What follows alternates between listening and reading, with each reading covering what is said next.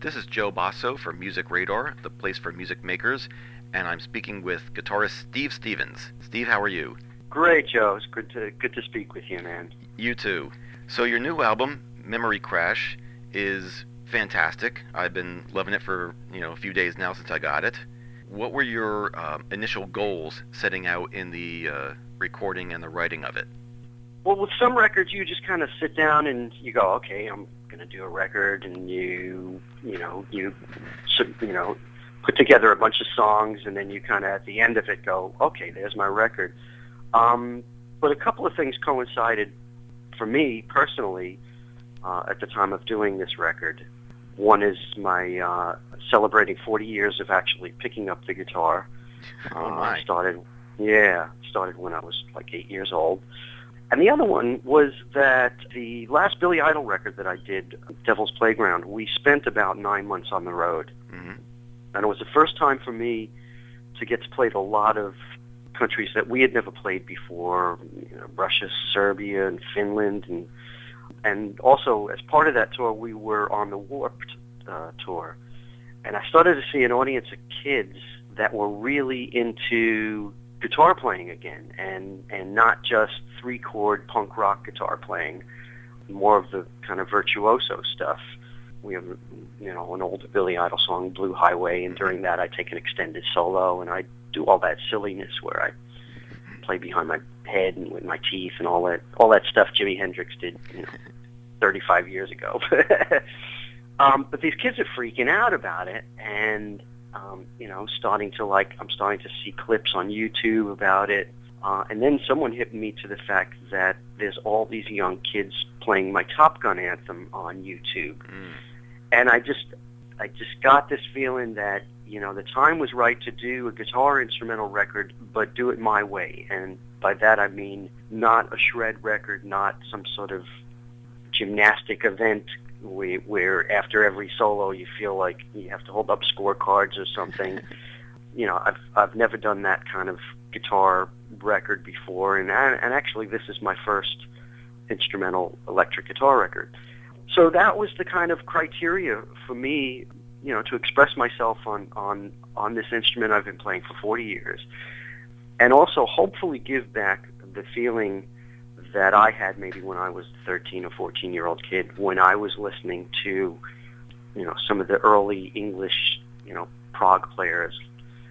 For me, it was, Steve Howe and Robert Fripp and Steve Hackett, and then I got into some of the more obscure English prog bands like Gong and Hatfield and the North and Van de Graaff Generator, and with that music, musicians were allowed to explore their musicality, and so that meant for me, not abiding by typical song structure and not having to worry about the length of the songs. You mentioned the Top Gun anthem, and the first track, Heavy Horizon, to me is very reminiscent of that song. Is that intentional? It wasn't intentional. I think maybe only in the fact that it has a strong theme, a strong melody, and that's what Top Gun is all about. Is just sure, people like the solo section, but everybody remembers that guitar melody. Right. In that song, and in a lot of the work on the album, the main guitar lines are harmonized. Now, is that you double tracking the guitar, or are you using an actual harmonizer? It's all me double tracking. Yeah. Wow. Well, very diligent. How that must take a while to work out. Yeah, especially for me, because I'm pretty much self-taught. So, if I play, I have some sense of theory, but I just have to go by my ear and what sounds right and not. I know someone like Steve Vai can sit down with a piece of paper without even the guitar in his hands and write out harmonies, based against a melody or something, but I can't do that, so I got to do it by ear. The song on the album, Hellcats Take the Highway, is one of those great crushing guitar rock instrumentals. Is it hard to come up with a guitar song that can stand totally on its own? Well, the hard part is not, for me, the hard part is not the groove or the chord structure. The hard part is finding a guitar melody that's interesting enough that you don't miss having a singer on it. I would say for the majority of this record, that's how I went about doing it. I imagined that center guitar, that melody guitar, really was the singer, and I tried to make it as expressive as, say, some of the great singers that I've worked with. And obviously, I'm a groove guitar player. My job with Billy Idol is, 90% rhythm guitar, so the engine room of each song is going to be pretty strong to begin with. You have some pretty cool bits of flamenco guitar on the record. Now, you've studied this genre pretty extensively. Yeah, but once again, pretty much self-taught. Other than when I was an 11-year-old kid, I went away to a summer camp, and the teacher was a flamenco guitarist, and he actually escaped the Nazis in the Second World War. He was a Romanian gypsy, and his what struck me as a kid was his passion for the instrument. He felt that the guitar saved his life. I had other guitar teachers before that who just seemed like kind of, maybe never reached their goal of being a successful working musician, and they always got this, for me, sense that you were on the time clock. And this was the first guitar teacher that I had that felt he had to bring something to people, that he had a message to bring, and I think that's the sign of a true teacher in any genre, whether it's a university or a guitar teacher. On the album, you cover Robin Trower's "Day of the Eagle," on which Doug Pinnick of King's X sings. What made you go with that song, and how did you come to work with Doug? The Robin Trower thing is just one of those classic rock songs that, once again, there I am, 13, 14-year-old kid. I buy Bridge of Sighs, and I'm like, wow, this just sounds great. And, it was another one of those headphone records that I'd listen to, like, Yes is Close to the Edge, or Bridge of Sighs, or Pink Floyd's Dark Side of the Moon. And I always found that when I'm in sound check on the road, I always play a Robin Trower thing. And for some reason, his tunes just sound really good in large spaces. So I always wanted to do that song, and I got a call from Magna Carta, my label, and they said that Doug Pinnick, wanted me to come guest on a track on his record, and wheels started spinning in my head, and I said, well, maybe we can make a trade here. Oh, okay. And so while we were in the studio, I went in to do the track on Doug's record, and I said, hey, would you be up for doing this Robin Trower tune? And lo and behold, at the end of the evening, we just cut that live in the studio. Doug downloaded the lyrics off the internet, and we kept it pretty faithful to the original, and I think he did a fantastic job. Let's go back to some of your early days. You attended the Fiorello LaGuardia High School of Performing Arts, and you were a music major. What were your goals at that point? I mean, was it to be a guitar hero, quote unquote, or were you looking to do something else in music? I was just looking to get better as a musician. A lot of the courses in that school involved music history, and I got to learn about Vivaldi and some of these classical composers that you hear the names or the music, but you don't necessarily know the life story. The only unfortunate thing for me was that I was accepted into this school on guitar, but guitar is not a symphonic instrument, so I was then asked to pick up another instrument, and I thought, well, what's the closest thing to a guitar? Oh, viola. And I am absolutely the worst viola player you'd ever want to hear. So my music classes were in the morning, and the academic classes are in the evening, and the school's on 46th Street. And it's on 48th Street, all those music stores. So absolutely, I'd leave for my lunch hour, and I'd never go back to class because I'd be in Manny's Music trying out every pedal they had, or friends with some of the guys at Rudy's Music, and that became as much part of my education as anything else. So were you considered kind of like a freak at school, or were there other types like you? No, I mean, that was the cool thing about that school. There was a lot of the freaks like me, and I mean, we didn't even have a gym class there. It was the original school, which is now, I believe, a museum, but the original school was a maritime training school, so they designed the hallways to be as narrow as being on a ship. Wow. So it's a little claustrophobic being in there, and it kind of drove the kids a little nutty. But But I met some really cool students, a lot of other rocker kids, and there was one kid in particular who had gone to the Mercer Arts Center, and he brought me down there. We hung out in the city all night after school, and I went down and saw some bands, and eventually came to realize that my education really was in the clubs, and it wasn't what I was being taught in high school. Before you hooked up with Billy Idol, I know you were in a band that recorded at Chris Blackwell's studio in the Bahamas, where you would meet the singer Robert Palmer, who you eventually recorded with. What are your memories of Robert?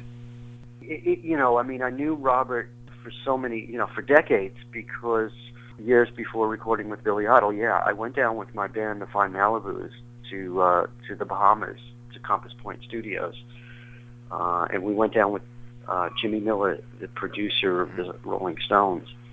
And the record was never released, but lo and behold, in walks Robert Palmer, who lives across the street from the studio, and he heard us, recording, and he pulled me aside and he said, you're a great guitar player, man.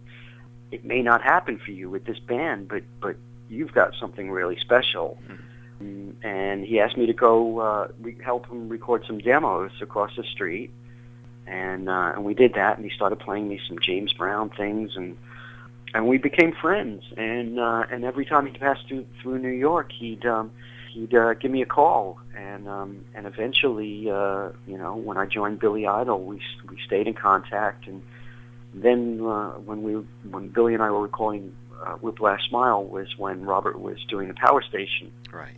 So we spent a lot of time together during that, and just maintained our friendship. And then finally, I got the call to go record his record, "Don't Explain," which was recorded while he was living in Milan, Italy.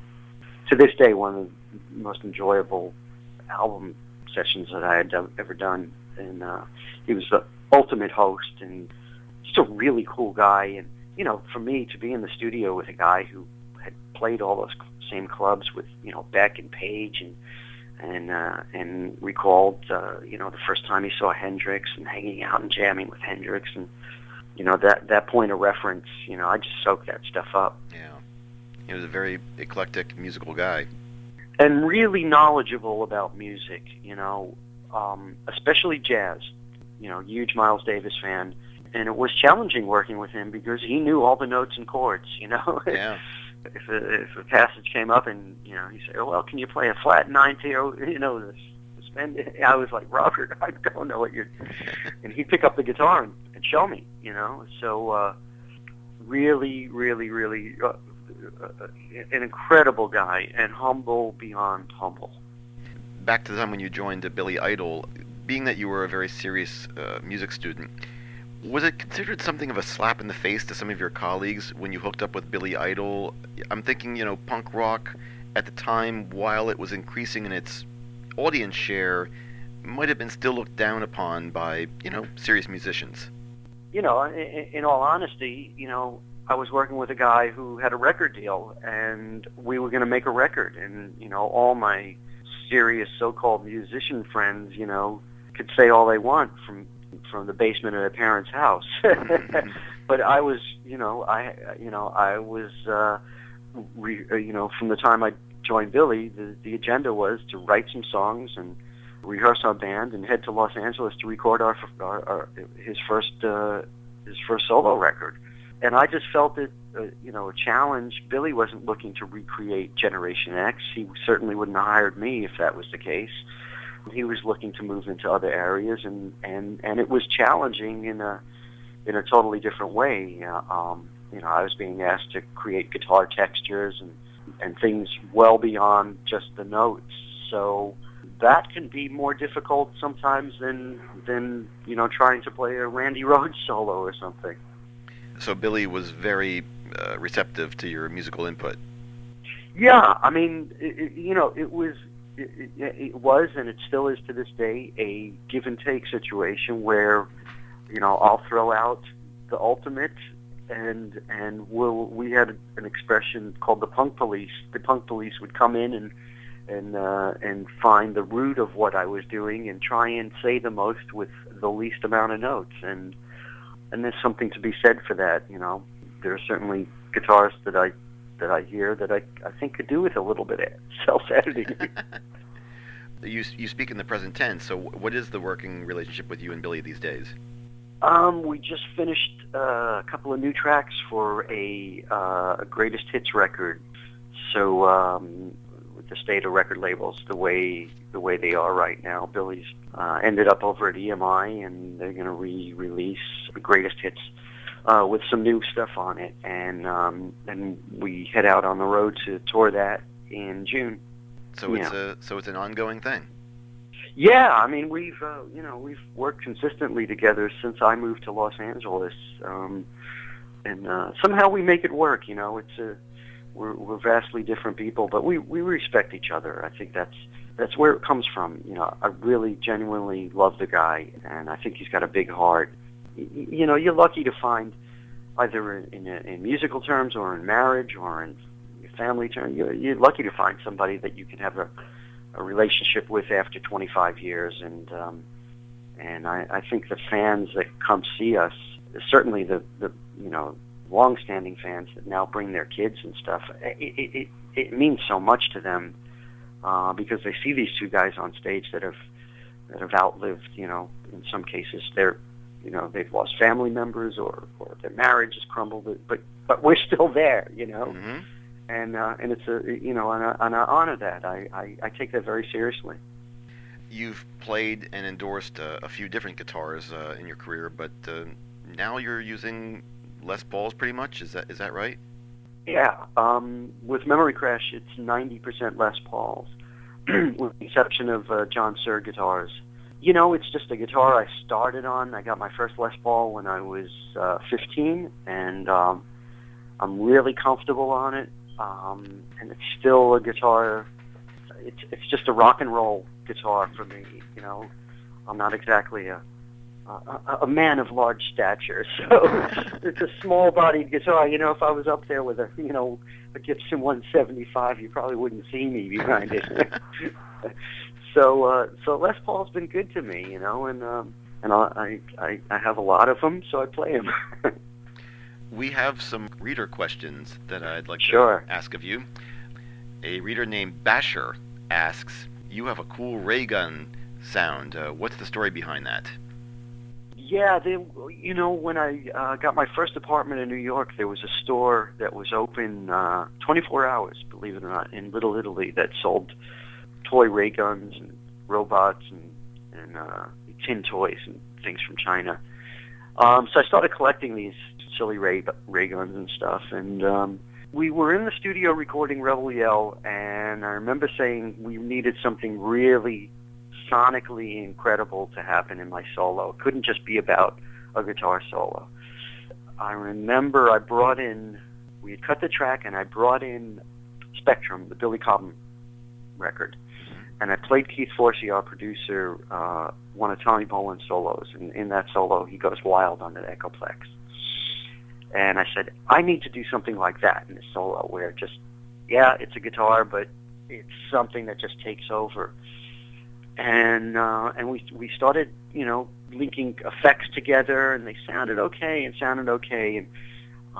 finally I said, you know what, I'm going to go home, and the studio wasn't far from my apartment. I brought back, a couple of these toys, and I just kind of turned one on and played it by the guitar, and damn near it was sounding incredible. Mm-hmm. So that became the ray gun guitar thing, and then I got into doctoring them and opening them up and realizing you could vary the rate of them, and it just became a cool thing. A reader named John Boy Rob says, you are usually known as Billy Idol's ex-guitarist. Well, I guess not ex-guitarist, but anyway, he asked, do you ever get fed up with the tag? Nah, I just not. I'm okay with that. And here's the flip side of it, is that by being a sideman, it's also allowed me the comfort of working with so many different artists, from Rick Ocasek to the Thompson Twins to even Pink, and if I was a member of the band, then the other guys in the band have a say over that. And I know, when Slash goes off and does something, you hear grumblings from the other guys in the band.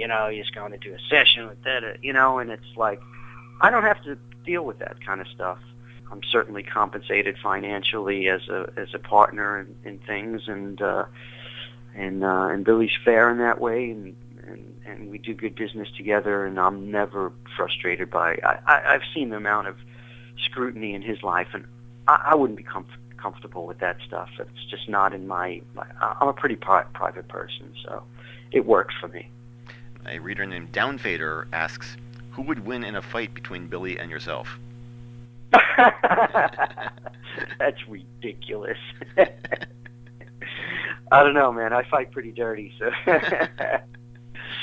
so I don't know. But Billy works out every day, so if he caught me with a good fucking left hook, it'd be over. Okay. Elvis too says, I saw a video of you and Billy doing White Wedding, and you carried the whole song on an acoustic guitar.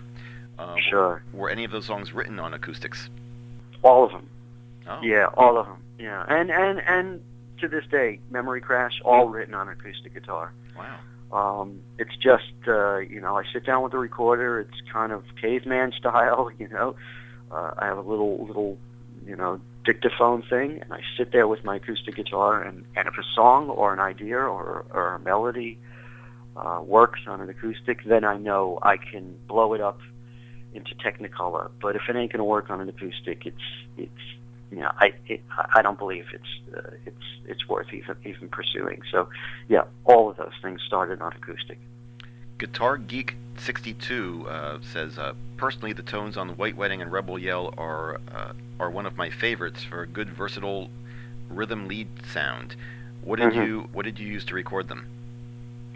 Well, before I joined Billy, I traded actually. I built pedal boards for people, and I built a pedal board for a guy in New York, and he traded me a Marshall head and cabinet for it. And it's a 1970 Super Lead, and I still use it to this day. I actually used it a lot on Memory Crash, but that's the amp that I recorded first Billy Idol record with, and certainly Rebel Yell with. So, and they're old 25-watt Celestion speakers in that cabinet. A reader named Rabbit asks, did you write all the guitar parts for the Top Gun theme yourself? Were you given a brief to create a soundtrack to the greatest high-five giving moment in history? I didn't write the parts. Those parts were written by Harold Faltermeyer, who scored the film. And we spent one evening working on that. Harold had come in to play keyboards on Whiplash Smile. He was a friend of Keith Forsey's, and said, "Hey, I'm working on this Top Gun movie. Would you care to work on it?" And he showed me a bit of footage of it, which at that time was pretty state of the art. And then we put up the multi-track, and he had a little guide guitar part that I think was recorded with a Rockman, but the melody was there. And he said, expand on this melody, but the melody is the king, so we've got to make sure that that's there. And then obviously the middle section with all the solos I constructed myself. There was no solo section before that, and some of the rhythm guitar stuff we added later. But that's Harold Faltermeyer's baby. He wrote and produced it. And probably the most important question of all comes from somebody named Imported Carlos Presents, and he asks, "What hair products do you use?" Oh, jeez, I knew that was coming. You could ask me what nail polish, but actually, I used to, back in the day, when I had the jumbo hair, it was Aquanet. I probably depleted some of the ozone on that, but oddly enough, I play in an all-star sort of punk rock band called Camp Freddy, and Dave Navarro's in that, and Matt Sorum, and there's a whole cast of revolving. My good buddy Billy Morrison is in it, and I did a Camp Freddy show, and Bedhead had sponsored it, so. My fiance is a makeup artist, so I said, hey, we should hook up with Bedhead because we could save a lot of money. So I use Bedhead products. There I am, endorsing Bedhead. Well, and you brought it up, so what kind of nail polish do you use? Oh, I don't know. It's always black. That's all I know. It's always black, and it's usually the cheapest crap that I can find. Well, thank you very much, Steve. This has been really great. Yeah, thanks, Joe. Absolutely. You were always, back in the New York days, you were really supportive, man, and it was always a pleasure to do stuff with you. Absolutely. Well, the feeling's mutual, man. This is Joe Basso from Music Radar, the place for music makers, and I've been speaking with Steve Stevens. Steve, you take care, man. Okay, thanks, Joe. Sorry about the late call here. I couldn't find my phone anywhere. My girl and I went away to Palm Springs for 3 days. And we left the computers home, and I said I'm going to bring the phone, but I'm going to put it in my suitcase, and I'm not going to deal with it. And yeah, there it was.